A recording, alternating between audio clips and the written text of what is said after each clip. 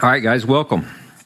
Pastor JD's still gone. He's at the Senior Pastors Conference, so I get the opportunity to teach tonight. Man,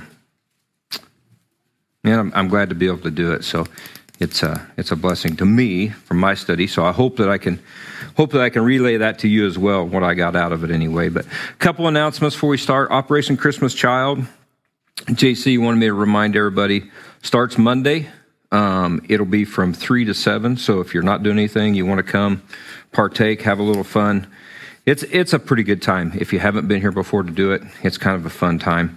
They normally play games and have snacks and do things. But from 3 to 7, Monday through Friday. On Saturday and Sunday, it's 1 to 4.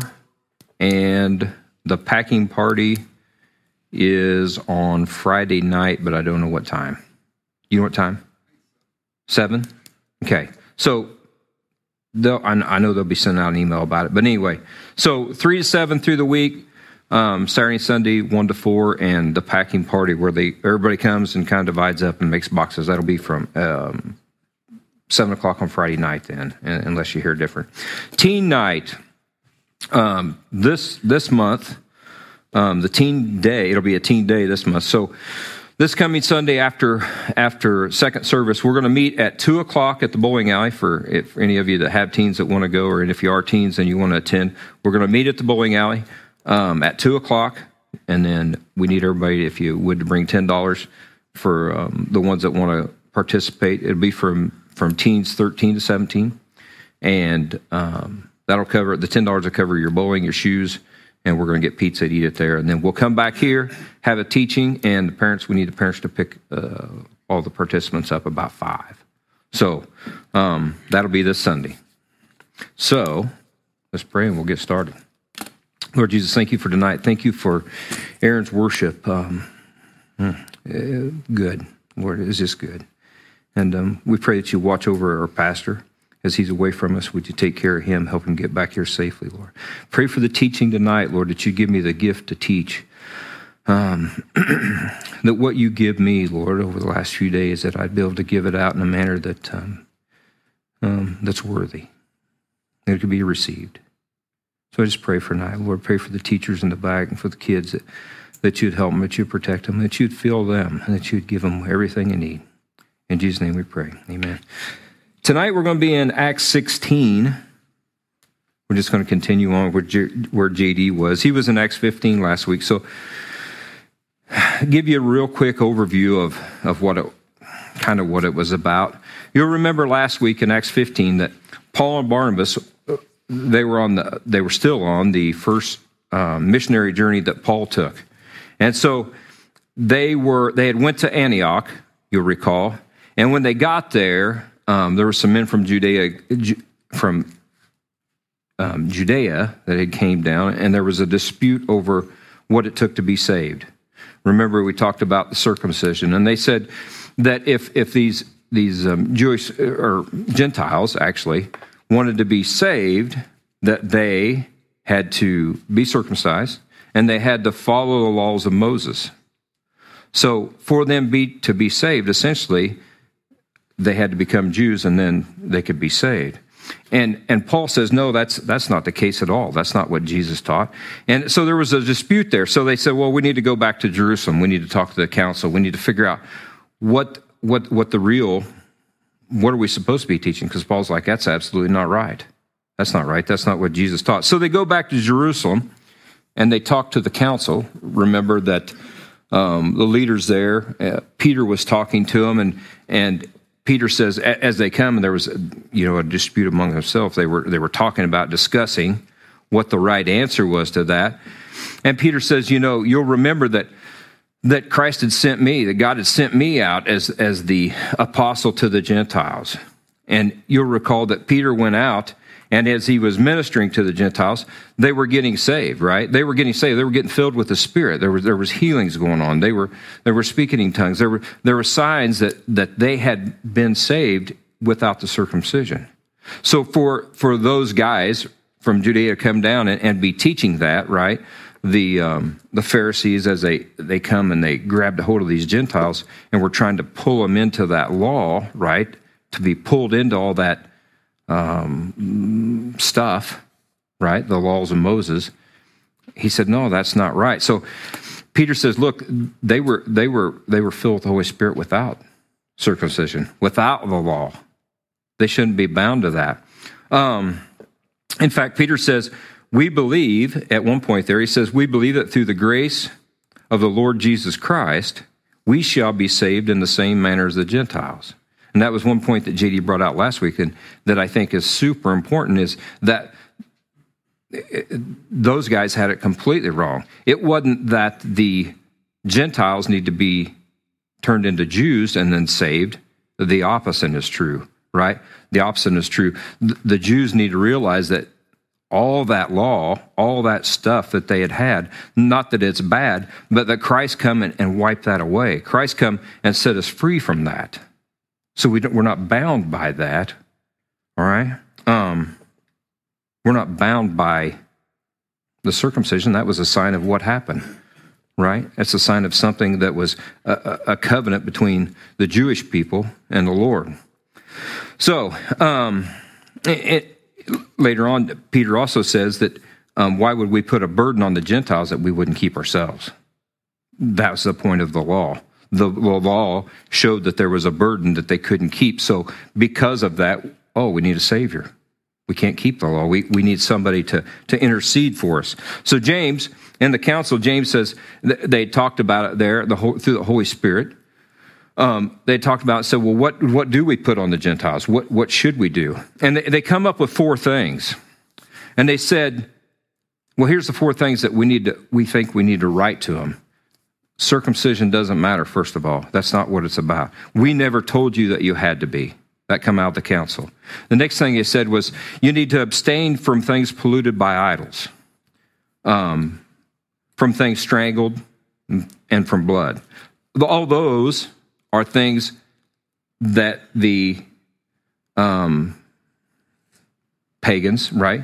The unbelievers, as they worshipped other gods, other idols, that's what they would do to worship other gods. So what they're really saying is, worship one God. Worship our God. Put all that stuff behind you. That stuff, put all those other gods away. They don't matter. It's not what this is about. We think just worship God, right? The other thing was abstain from sexual immorality. So they give a list of the 4 things, and they wrote it up, and they send the guys back to Antioch. So when they got ready to go back, so you got Paul and you got Barnabas, because that was the 2 that was up there and had the dispute. So they're going to go back up. Now you also, the council said, we're also going to send Silas and Judas. And we're going to send those because they're prophets. They're prophets from the church of Jerusalem. So we're going to send those guys up with you to confirm that, yes, we said this stuff. And this is important. And it's not just Paul and Barnabas coming back and say, I told you so. See, this is what we knew they'd say. No, we're going to send this escort with you to say, here's why, right? Yes, they really did say that, and it's not just these 2 guys coming back up there, right? So they did that, sent them up there. They get up there, they give them the letter from, give the Church of Antioch the letter from the council. Everything's good. So they're all up there. They're working on the church, right? They're building the church of Christ up, for lack of a better term. They're building up the people there. Paul, you'll remember, and Barnabas have a dispute, because Paul says, okay, I want to go back and visit all the churches that I'd went to and we'd set up. He said, let's go back and visit all them. Let's go back and hit all those churches again. And Barnabas says, okay, I want to take Mark. He says, no, I don't want to take Mark. Right? You remember that from last week? And so they kind of have a little split over that. Paul says, okay, well, I'm going to take Silas. And Barnabas says, okay, well, I'm going to take Mark. And they split their ways and they go on their own. So now we're going to get here to chapter 16. So this is the beginning of Paul's second missionary journey. This is 5 years after his first one. So after the first one started, because it's a big travel on foot, right? 5 years after that first one started, when he made this trip, they're going to start the second one. So in chapter 16, verse 1, it says, then he came to Derbe and Lystra, And behold, a certain disciple was there named Timothy, the son of a certain Jewish woman who believed. But his father was Greek. He was well spoken of by the brethren who were in Lystra and Iconium. Paul wanted to have him go with him. And he took him and circumcised him because the Jews were in the region. For they all knew that his father was Greek. And as they went through the cities, they delivered to them the decrees to keep, which were determined by the apostles and elders at Jerusalem. So the churches were strengthened in the faith and increased in number daily. So we just got through talking about last week, and I just reminded you, and that's the reason I reminded you, that in chapter 15, the dispute was over circumcision and keeping the law. And now, Paul, right, he gets to Lystra, and he says, man, Timothy, you're a sharp young man. I'm going to take you with me. I want you to go with us. And he says, the first thing we got to do, though, is circumcise you, right? And so when I first read that, I was like, oh, that's kind of weird that, why did Paul have the big dispute? Well, the text there says that he did that. Timothy was half Jewish. His mother was Jewish, right? And so some things to think about as we get ready for that. Paul was, well, let me read this to you real quick, and then I'll come back because it make more sense. In 1 Corinthians 9:19, Paul said, it says, "For though I am free from all men, I have made myself a servant to all, that I might win the more. And to the Jews I became as a Jew, that I might win Jews. To those who are under the law, as under the law, that I might win those that are under the law. To those who are without law, as without law, that being without law toward God, but under law toward Christ, that I might win those who are without law. To the weak I became weak, that I might win the weak. I have become all things to all men, that I might by all means save some. Now this I do for the gospel's sake, that I may be a partaker of it with you." So Paul, as he's getting ready to go on this next missionary tour, he says, Timothy, I want you to go with me, but I need you to be circumcised. Because Timothy was half Jewish, he needs Timothy to be circumcised so that he's not an offense to the Jews, so that he can minister to the Jews. See, it wasn't about legalism then, right? That was their first fight, because it was about being a Gentile. Timothy's a Jew, so he needs him to be that role so that as they go into the synagogue, first of all, he can go into the synagogue, right? That he can minister to the Jews first, because Paul would go to the Jews first and then to the Gentiles. So part of the process there is that Paul needs him to be an evangelist with him, right? He's wanting that. Lystra, keep in mind too, this is kind of something that's kind of cool because it's going to come into play later. Lystra, if you'll remember from back in chapter 13, on the first missionary tour, Lystra is the town where, if you remember 2 weeks ago, him and Barnabas went into, they healed the person. Everybody said, "Oh, you're great, you're awesome, you're Zeus, and you're Hermes." And they said, "No, we're not, no, we're not, no, we're not." And they said, "Oh, okay, well then we're going to stone you and kill you." So they stone Paul, throw him out of the city, right? Next day, Paul goes back in, continues to work on building the church in Lystra. This is the same town. Now, understand that several years difference, right, since he was there then until now. So now when he goes back, this young man Timothy is in the church. So the church succeeded there. Even though they tried to kill Paul, the church succeeded. In fact, now he goes back to that church in Lystra, and that's where he pulls Timothy from. He says, Timothy is a young man, and he's well thought of in the area. So I'm going to take him with me. It's kind of a cool thought that even though that happened there, that church plant was effective, right? So. Paul, in that I read from 1 Corinthians, Paul wanted to be all things to all men, he said. He wanted to be approachable. He wanted to be somebody that could reach out to anybody, no matter who he was talking to to be able to share the Lord, be able to share Jesus with them. So as I was thinking about that, I thought, how does that apply to me? How do I relate to that? Because I think, obviously our mission is to go out and reach people for the lost, reach the lost for the Lord, right? And our mission is to go out and do that. And we're to be that example to people. So I was thinking about that, and I thought, how does that apply to me? And the best thing that I could think of, or that I could relate to with that, is that I got to remember who I was and where I come from. That I go out when I talk to people, or as I'm around, the Lord gives me opportunity, and I feel that call that, oh, hey, Rod, you're supposed to say something, right? The Holy Spirit puts that on us, and I'm like, oh, I feel that I'm supposed to, right? I got to remember that who I am. And it's very important, I think, to remember that I'm just a dirty, rotten sinner saved by grace.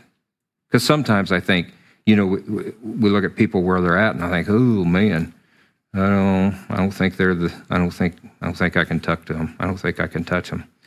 But it's important to remember where we came from. I'm no better, right? If it wasn't for the Lord, I'm that same guy, right? I'm no different than I was way back before I was saved. But by the grace of God, I'm not that same guy, right? Timothy, after circumcision, now he can witness to the Jews. Before, they wouldn't have listened to him because he's not in compliance. He's not even like us because he's not, his dad must not have felt like he needed to, so now he's not really of us. He can't even go into synagogue. How can he go in there? He's not circumcised. Now he can minister to them. He can witness to the Gentiles. How come? Because now, just like when they went to Antioch, he can go to those people and he can say, look, I am Jewish and I'm circumcised, but you don't have to be, because I'm also of a Gentile. I'm also Greek, right? He can witness to both those people. Later, we know that Timothy becomes a pastor of the church of in Ephesia, right? He's a pastor of the Ephesian church. So Paul writes a letter to him. Paul writes a couple of letters to him. So anyway, we know that that's where Timothy ends up. Let's go back to the text, verse 6 now. It says, now when they had gone through, I'm going to do my best on these towns, but now when they had gone through Phrygia and the region of Galatia, they were forbidden by the Holy Spirit to preach the word in Asia. And after they had come to Mysia, they tried to go to Bithynia, but the Spirit did not permit them. So passing by Mysia, they came to a town of Troas. And a vision appeared to Paul in the night. A man of Macedonia stood, pleaded with him, saying, come over to Macedonia and help us.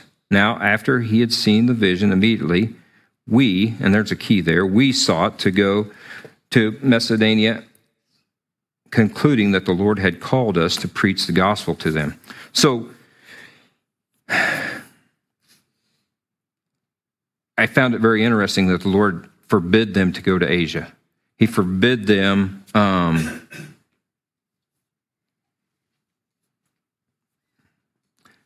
he said he forbid them to preach the gospel there, which I found that interesting, but it wasn't the Lord's plan, right? So there was an open door. Paul's like, oh, I'm going to go to all those churches where we were at before, and God said, no, that's not what I want you to do. So he stopped him from going. Now, one of the commentaries I said it was probably a physical infirmity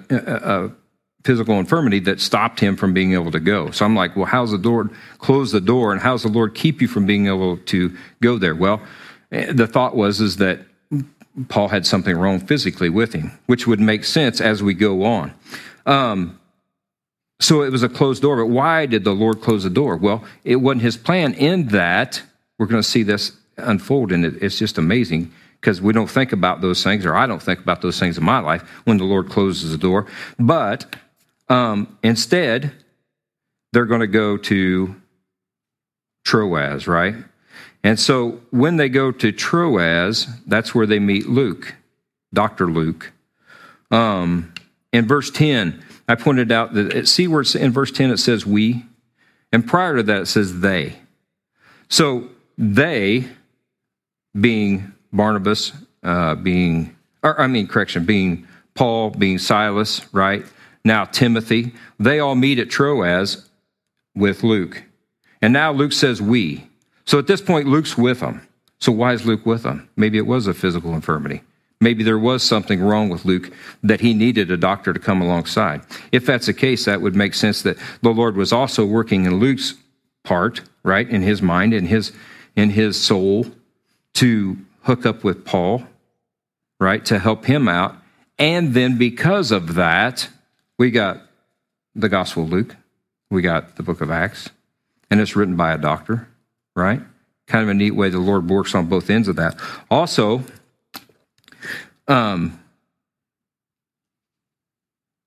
they went to Macedonia, right? And he has the vision. So what's his vision about? About somebody calling out and saying, I need help. This is going to lead us to the next part. So Macedonia is, I'm like, well, where's that at? So Asia, right? Asia's here. Macedonia is up. So they didn't get to go to Asia, but instead they go up into Europe. Macedonia's in Europe. So this creates the first Christian church in Europe. So God didn't allow him to go to Asia because he wanted him to go to Europe. We create the first church there, the Church of Philippi. So as they go up there, that's what they get started, the Church of Philippi. It's important that know that God opened and closed those doors, though. God closed the door for Asia because that's where he wanted Paul. And I'm sure you all got the same thing in your lives, but I think about a couple things there where God has opened and closed doors in my life. I think about sometimes, one of the things I was thinking about that is I was trying to think of a good example that I could give you. And on the 9/11, remember when 9/11 and all that craziness went down?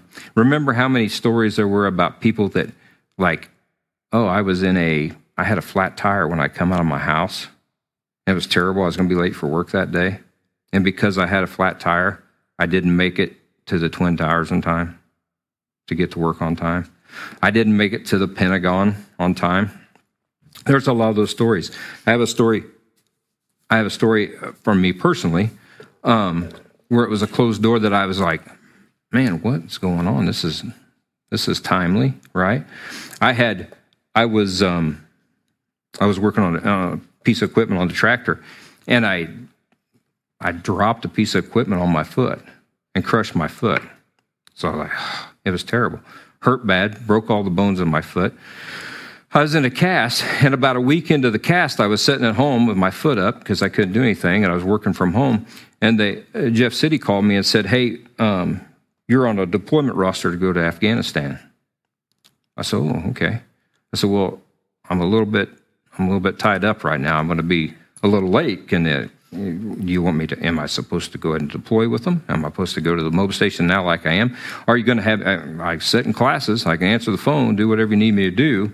I can work from a desk, and then when I'm capable, I'll go ahead and go with the unit.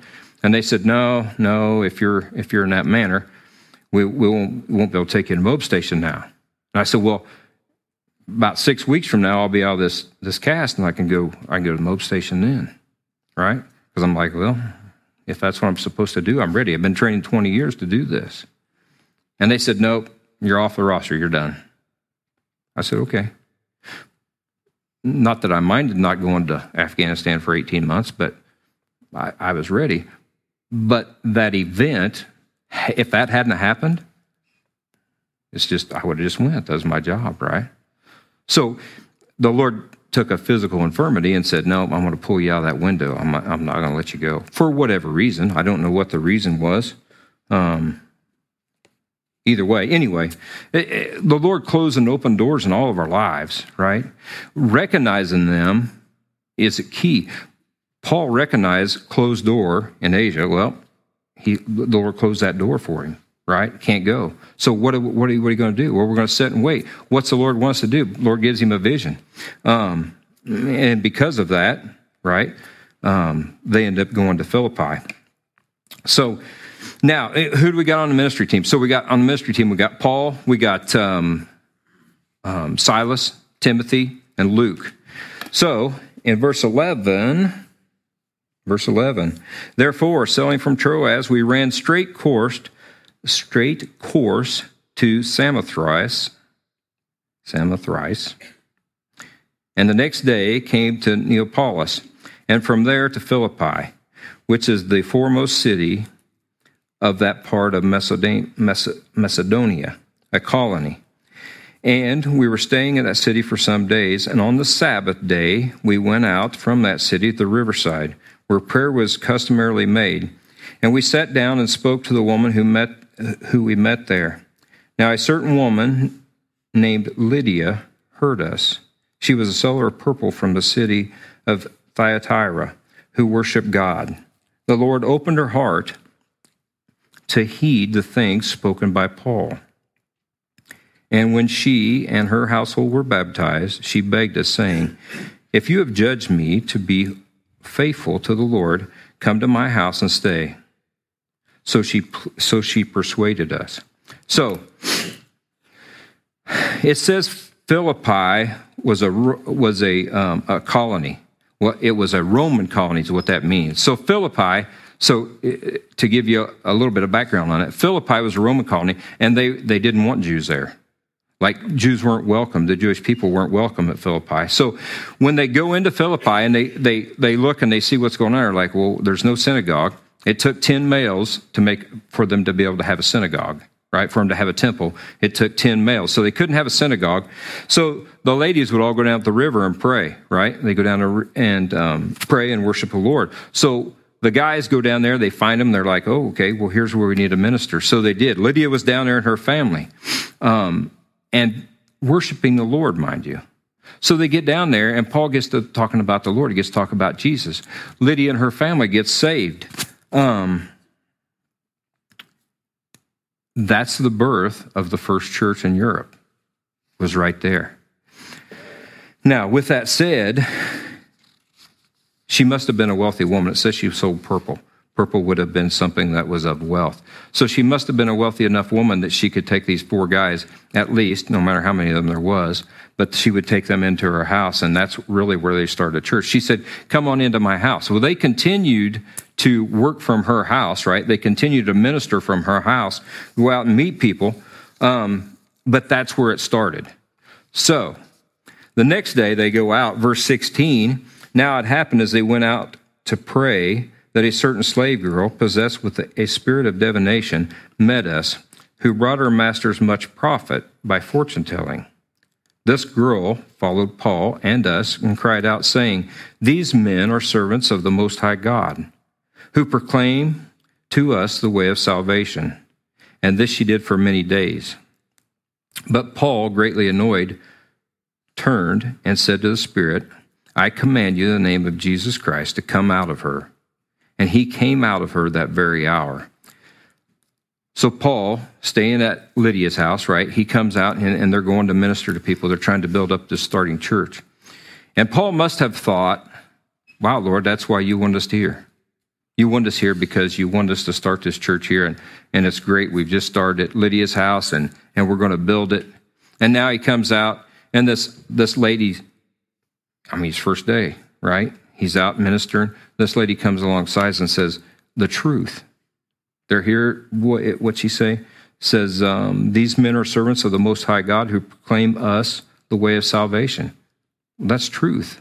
That's great, right? So Paul, as he's ministering around, I thought about that a little bit, and it says he called, after many days, he called the spirit out of her. So at first, that was probably a great thing. And I think, well, it's funny that Paul let that last several days. And I think, well, why did he let that last several days? And then I get to thinking, I think, well, Paul was full of the Spirit, right? He was looking for open doors. He was stopping at closed doors. And then here comes this little young lady that has a demon in her. Why did he let that last several days? I can't help but think at first that built the situation up because she was saying the truth. And so that would have got the attention of a lot of people. And I think that as I thought that through, I'm like, she would have made a ruckus. It would have been very difficult for Paul to minister, and yet there would have been a lot of people being like, what is going on over there? What's that noise? What is happening? So it would have drawn the attention of several people. At any rate, at some point, the Lord said, okay, that's enough. Paul, go ahead and take that demon from her. And he did that, and he pulls it out. See, God's in control of that situation too. I was talking to Alex out there earlier, and I'm like, even that, God, even those demons, God says, oh, that's time. It's time. And Paul, full of faith, and Paul, full of the Holy Spirit, says, recognize that and said, okay, Lord, that's what I'll do. He pulls it out. But I see the benefit to it, and I see why the Lord would have allowed that to happen for a while. Now, in verse 19, it says, but when her masters saw their hope of profit was gone, they seized Paul and Silas and dragged them into the marketplace to the authorities. But they brought them to the magistrates and said, these men, being Jews, exceedingly trouble our city, and they teach customs which are not lawful for us, being Romans, to receive and observe. Then the multitude rose up against them, and the magistrates tore off their clothes and commanded them to be beaten with rods. And when they had laid many stripes on them, they threw them into the prison, commanding the jailer to keep them securely. Having received such a charge, he put them into the inner prison and fastened their feet in the stocks.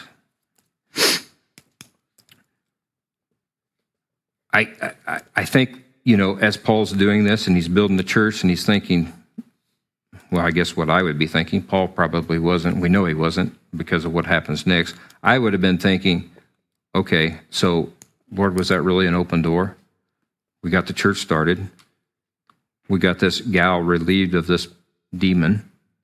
But now what's going on? When he talks about being beat, he's talking about, later on, Paul says, I got beat 39 times, or 40 minus 1, he says. They were beaten with rods, so they were beating them with pretty big sticks. I was kind of curious about that, so I looked it up, and it says they were beating them with big elm sticks. They were elm sticks tied together that they beat him with. And so his back would have been raw, right? They beat him and Silas up pretty bad, and then they drag him in and throw him in prison. I can't help but think, I would be thinking, Lord, what happened?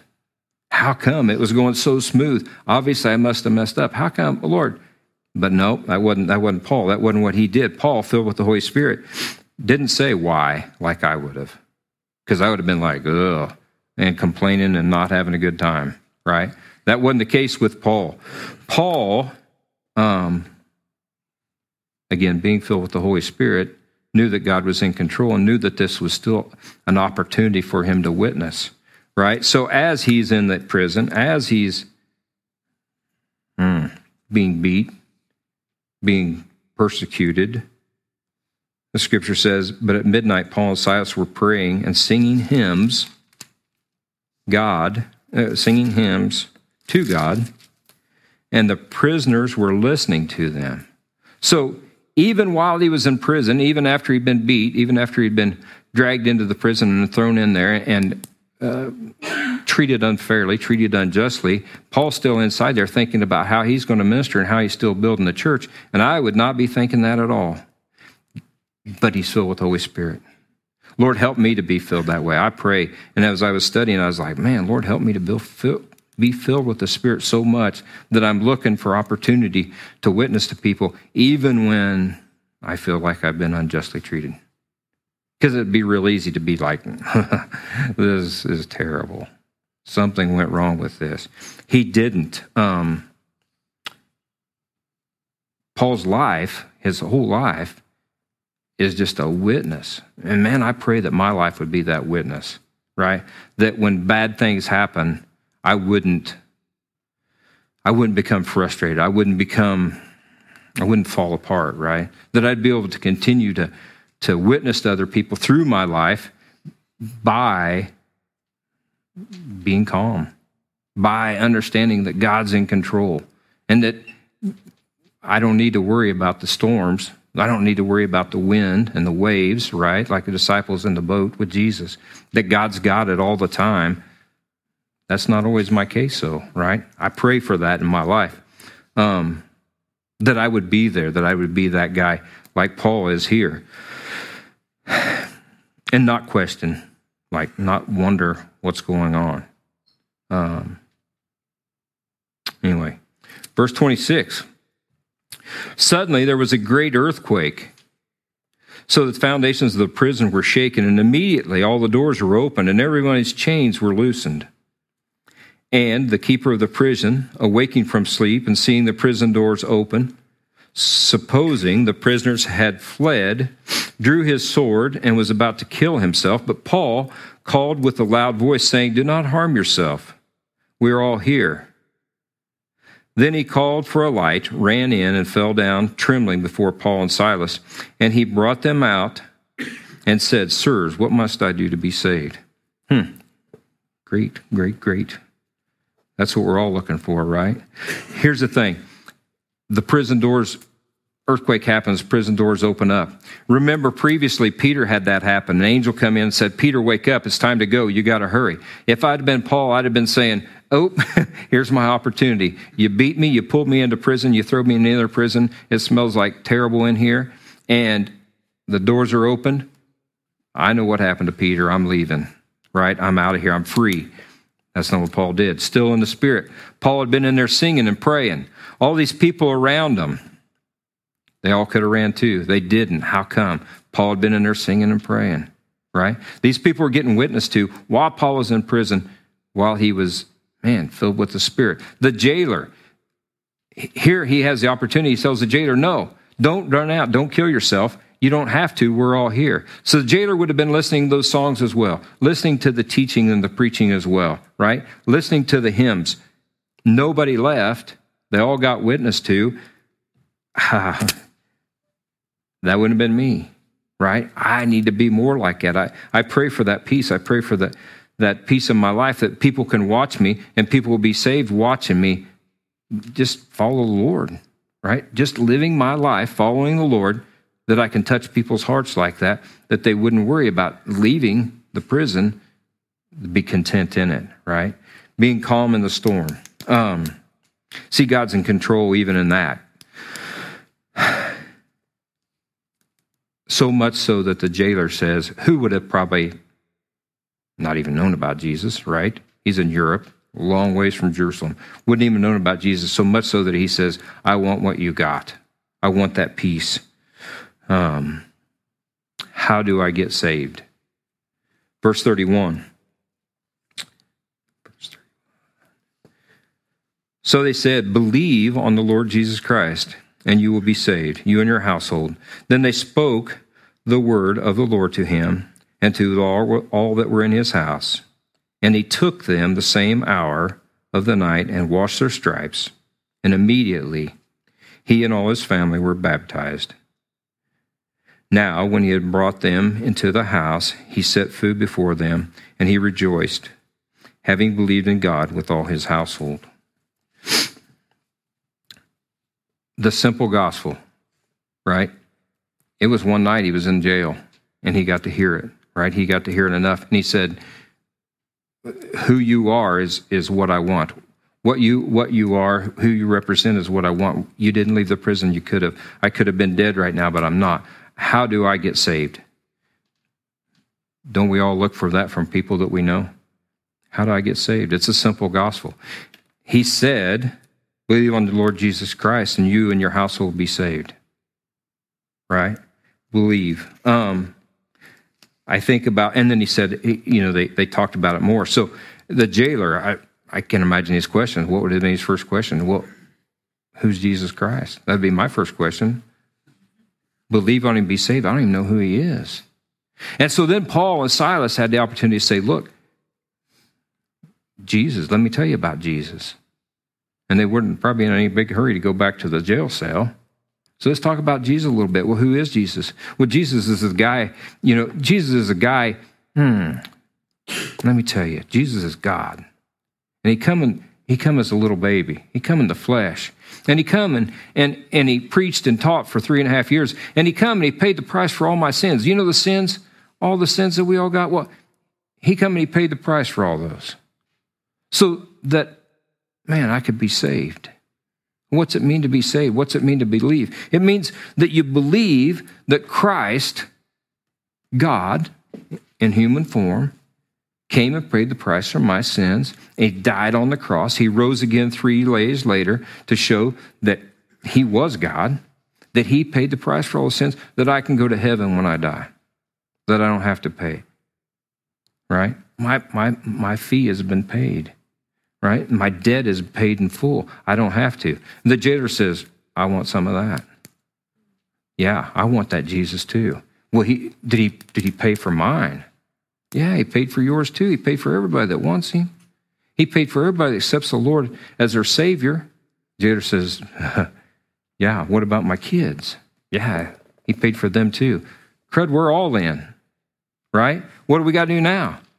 Well, you want to be baptized? Sure, let's baptize. Now, as I think about that picture that was happening, they're just about that far away from everybody who's in the jail, right? All these people that were in the jail that were singing with them and listening all night long, they're still listening to this happen because he was talking to him. He said, no, don't kill yourself. It's okay. So they're only that far away. So the whole time that these guys are getting ministered to, they're getting ministered to, right?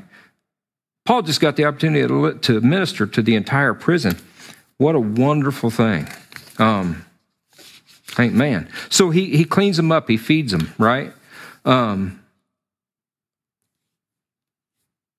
wonder what was going through the jailer's mind. Oh, I got to hurry. I wonder what's going through the jailer's mind. The jailer's thinking, man, you know how bad I've been? Because see, that's what I think, right? When I come to the Lord, I'm like, you know how bad I've been? I've not been a very good person. And the jailer had to be thinking about, you know how bad I've been? You guys were just in here just a little bit ago, beat all to heck. I threw you on in there and didn't care. And now you're telling me that I can be saved and you're leading me to salvation. Boy, I'm going to clean you up good. I'm sure sorry that happened, right? And he cleans them up good. Jesus said, Matthew 5:44, I say to you, love your enemies, bless those who curse you, do good to those who hate you, and pray for those who spitefully use you and persecute you, that you may be sons of your Father in heaven. Wow, that's huge because I don't always think that way about my enemies. That's what we're supposed to. That's what Paul just got through doing. And the jailer was fruit of that, right? The jailer got to be fruit of that. He didn't come in there as a friend. You know, he didn't treat him that well, but he got the opportunity to witness to him. And because of that, the jailer, his family gets saved, and a ton of those prisoners got saved, or they would have left. I think that's a proof of that. God's in control of that situation too. See, Paul, I would have said, oh, God lost it on that one. Hey, we were good till then. But, yeah, God, I don't know what's going on here. God was in control of that too, brought him in. Verse 35. And when it was day, the magistrates sent the officers, saying, let those men go. So the keeper of the prison reported these words to Paul, saying, the magistrates have sent to let you go. Now, therefore, depart and go in peace.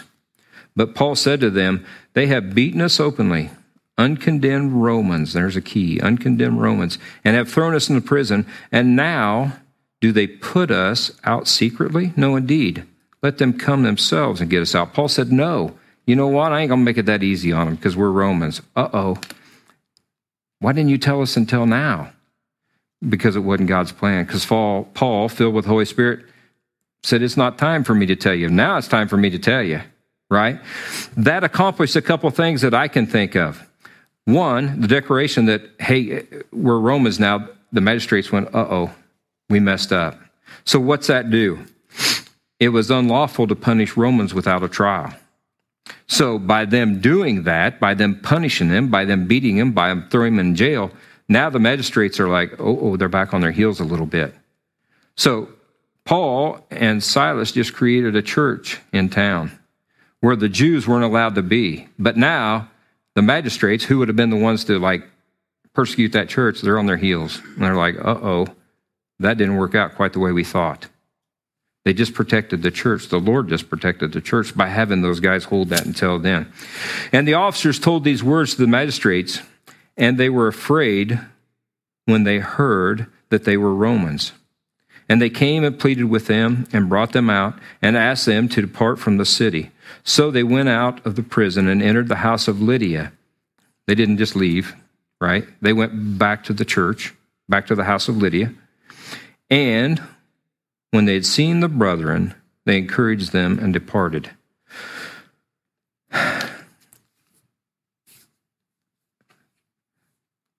I thought about a couple things that I wanted to drop right before we get to the end here.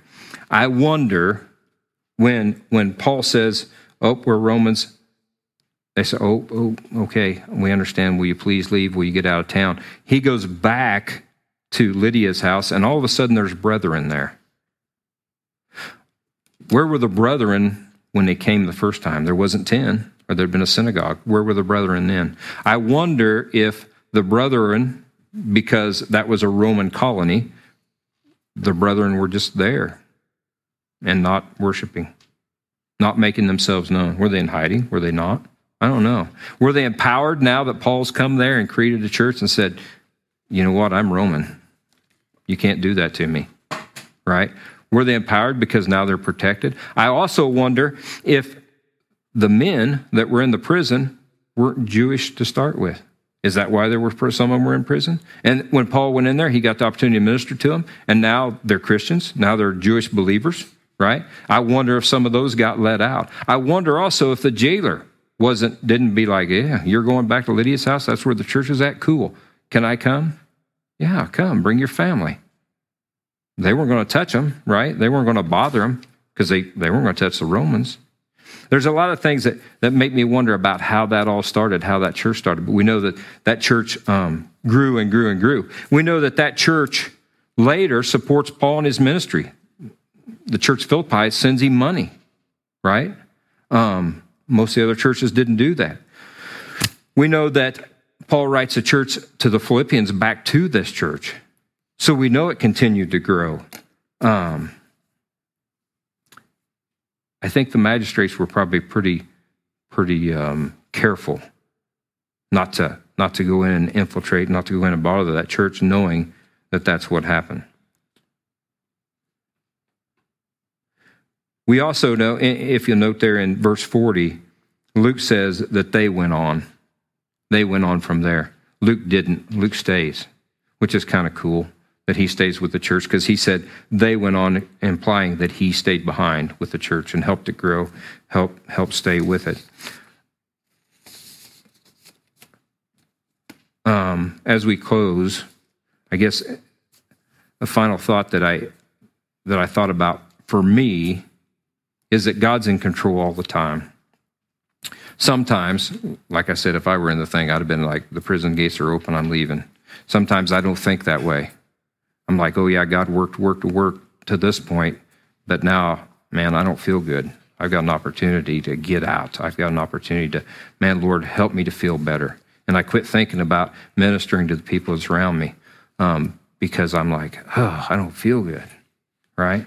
I think my prayer for me is, Lord, help me to feel like ministering to others. Lord, help me to recognize that even when I'm in those places where it's not fun, or where I don't feel good, or where I really am uncomfortable, help me to realize, Lord, that your plan, that you're still in control, that it's still my job to be a witness for him to the people.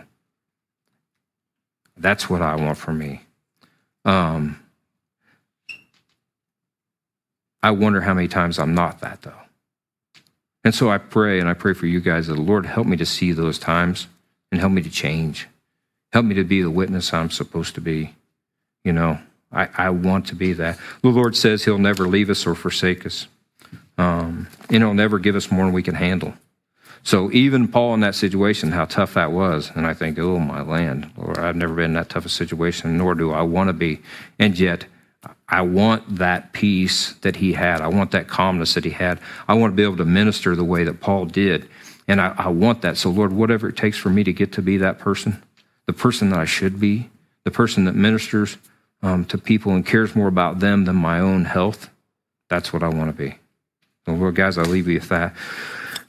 Lord, thank you for tonight. Thank you that you give me the opportunity to be up here and share a little bit. Lord, thank you for everything that you showed me as I was studying, and I just pray that I was able to communicate it effectively, or at least somewhat. And I just appreciate the time, Lord, that you've shared with me on it. I pray, Lord, that we would all be better witnesses, that I would be a better witness, that we would, Aaron sang earlier, Lord, that we would magnify you, that we could just be your hands and your feet and be used greatly.